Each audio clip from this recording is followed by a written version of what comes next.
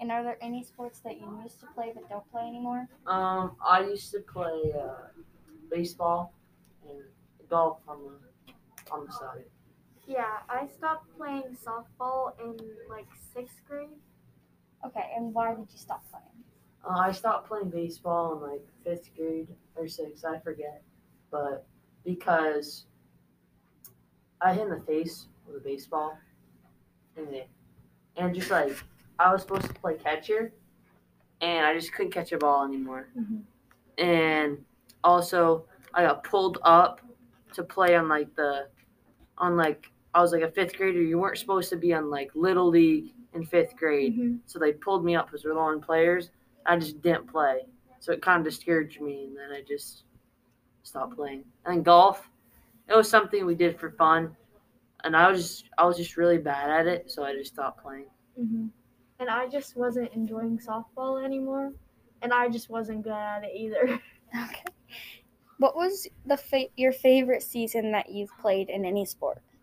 Um, One of my favorite seasons was my eighth grade basketball and soccer. Those two seasons were really fun. I had a whole bunch of friends I played with, and we did really good. And also this cross country season, I did really well. Like like got a really good jump and started performing really well. I think for me it was seventh grade because I was with people that I wasn't with in eighth grade, and I just really enjoyed playing with them. It was in basketball. Yeah. And what's your least favorite season? Probably that baseball season, and like yeah, that season I had fun with baseball up to that season. Yeah. Probably freshman year soccer. Why? Um, just because I felt like I wasn't really like being appreciated and heard, and like the coaches weren't very helpful, and I wasn't really learning. Did you ever have a coach that you loved, looked up to, or looked forward to playing for? I had two coaches.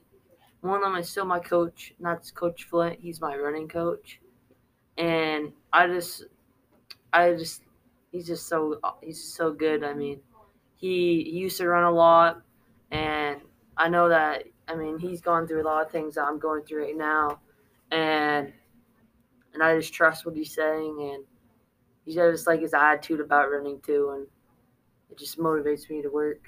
And then my other coach was Mr. Harris. He just had a really tough mentality, and like you just have to work basically, and whenever we weren't working, like if we ever goofed around, he would like get that mindset reset because he'd make us run basically, and that really helped us with our success. I think we only lost one game that season. Yeah, and I'm excited this year to be playing basketball with like Tim and Flint and like Karen, because um, well, Flint is like he's always pushing us, and he's like making us run, which is, you don't want to do it at first, but it's helpful for us in the end. So I like playing for him. Did you ever have a coach that made you dislike playing that season or made it really hard for you to play, and why? You don't have to tell me their names, you can just tell me why. Um, I had my baseball coach. I mean, I don't really remember much from that. I just remember that we just didn't. I just didn't play that much, basically, and I just didn't find a purpose on being of the team on the team if I just wasn't making impact.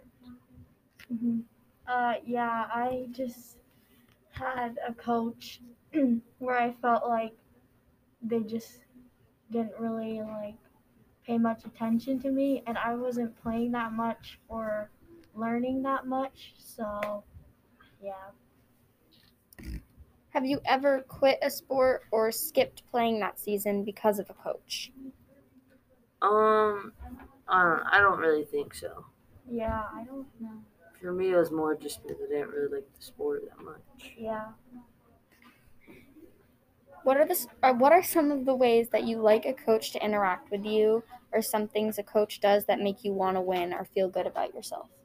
I like a coach that it's off when you're off, he encourages you guys, but when we're during practice, we're not playing games. I mean, that's when we gotta work. I mean, that's when progress needs to be made, and I just something about getting stuff done during practice, I just love it. I like when my coaches they're telling me what I'm doing good and also telling me what I need to work on, because it makes me feel like they actually want me to get better and they want me to play for them. So I like when they're telling me like a little bit of both so that I can get better. Would you rather have a coach who would thrive on competition and was firm but could joke around sometimes, or a coach who would present everyone as equals on the field and would always be positive? I kind of already answered this. All the coaches I loved the most were the kind of stern, but they had that encouraging side, but but they were very competitive. Like my basketball coach, Mr. Harris, if we were doing bad, he wouldn't try to sugarcoat it. He would yell at us in the locker room, really basically tell us we need work, and that's what we did. I mean, and then my cross country coach, after my races, he'd always encourage me because I mean, you definitely need some after you just ran really hard, especially for the people that don't want to run as much. Really helps to have encouragement when the sport isn't as fun for you. Yeah, and I like a coach that's like firm and is like they're wanting to push us, and it may not be fun at first, but in the end, it helps you be a better player. And my last question is, are sports a main reason you try and do good in school, or are they just like a motivator in general? I find I don't really need more motivation for school, but I definitely feel motivated to play sports and stuff. I just love it. I mean, And if I want to play sports, I have to get my work done. So I feel motivated to get my work done before I can go to practice. Okay, and that's it. Thank you very much for your input. It was appreciated. you're welcome. You're welcome. Goodbye now. What my two guests said about their experience with sports and their experiences with coaches makes total sense and actually ties into my research. You have to make personal connections with your players if you want them to get the most out of the season. This may seem ridiculous because a coach is there to coach, but part of coaching is the interactions between the player and their mentor. Like Emma said, she didn't like her entire season because she felt disconnected from the coaches and it felt like they didn't care or pay attention to her because they weren't creating those meaningful relationships. That can really impact a player and even their performance on the team. Throughout this process, I looked at several different colleges and what they had to say about coaches. One college was NCU. Most of what they said was about the communications between coaches and players. It's important for coaches to have open communication and tell players what they need, but also listen to what the players are saying and what they need on the field as well. Especially because a lot of young athletes try and make careers out of the sports they play. It's vital that their experience with a coach doesn't mess with their futures. In some cases, a coach is the biggest mentor and role model in a young athlete's life, so it's even more important that their influence is positive. Coaches need to take that next step and adapt their coaching to what the players need, not to just what they believe will work. That's what's best for the team and will make them want to win if they can have a say. I think we should look at an example of a bad coach-player relationship. That's Bill Parcells, and I'm sorry if I say his last name wrong, I don't know how to pronounce it, but Bill Parcells and Jeff Hosler. They were the coach and backup quarterback for the Giants. Parcells wouldn't put Hosler in the game even when he promised him he'd play. Instead, he benched him. 7 seasons later, when the quarterback Phil Simms got hurt, Hostler won in the game, and the team won the Super Bowl that year. This is a prime example of why things can't always be done by way of the coach. If the coach doesn't believe in the player won't believe in themselves, and half the battle of performing well is believing you can do it.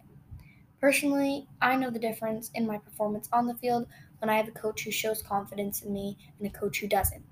Constructive criticism and feedback is extremely helpful, but I also understand that it differs from player to player. Now I'll tell you some ways that coaches and other sports experts recommend coaches to interact with players. Number 1, greet and address each player individually to make them feel good about being there.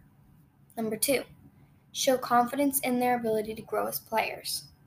Number 3, offer activities that suit their level of development and skill. Number 4, encourage effort without always focusing on results.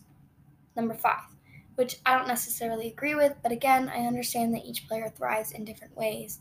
So number 5 is avoiding elimination games that create situations where there aren't a lot of opportunities for success and more opportunities for a letdown.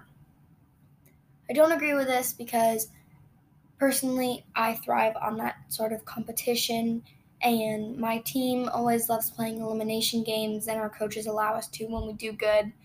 And, we always beg them.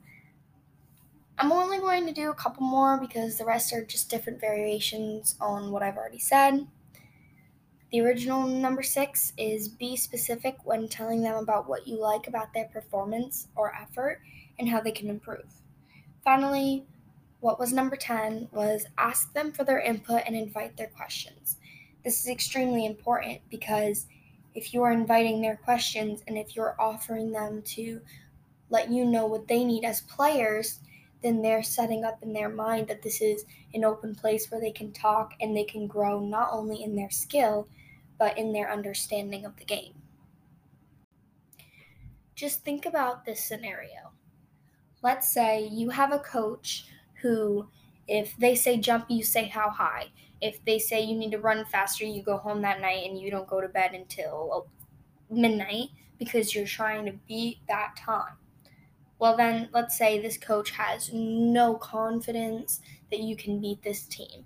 They're like, well, guys, you got to, try your best, but don't, get your hopes up. Imagine how that can affect the player, because that's happened to us where it's been like, this team is extremely good. You're probably not going to beat them. Well, then that gets stuck in that player's mind. Then they go into the game and they're like, we're not going to win this anyway. Well, then they don't perform as well because, our coach doesn't expect us to win. So what's the point in actually trying to win? If you're not doing it for yourself and you're doing it for your coach, then you're playing the wrong game. And that's why a coach and the way they speak to the players and the way that they present themselves is extremely important. In the end, there are so many ways for a coach to create personal relationships that make the team and the player more successful. It's especially crucial this year because kids don't have much normalcy at all. Modified seasons mean modified coaches and coaching methods. It's important for coaches to make that connection. The mentality of a coach does in fact affect the mentality of a player, and there are so many positive and negative effects to that mentality. Thank you so much for listening. I'm Madeline Pike, and I just answered the question, how does the mentality of a coach affect or change the mentality of a player?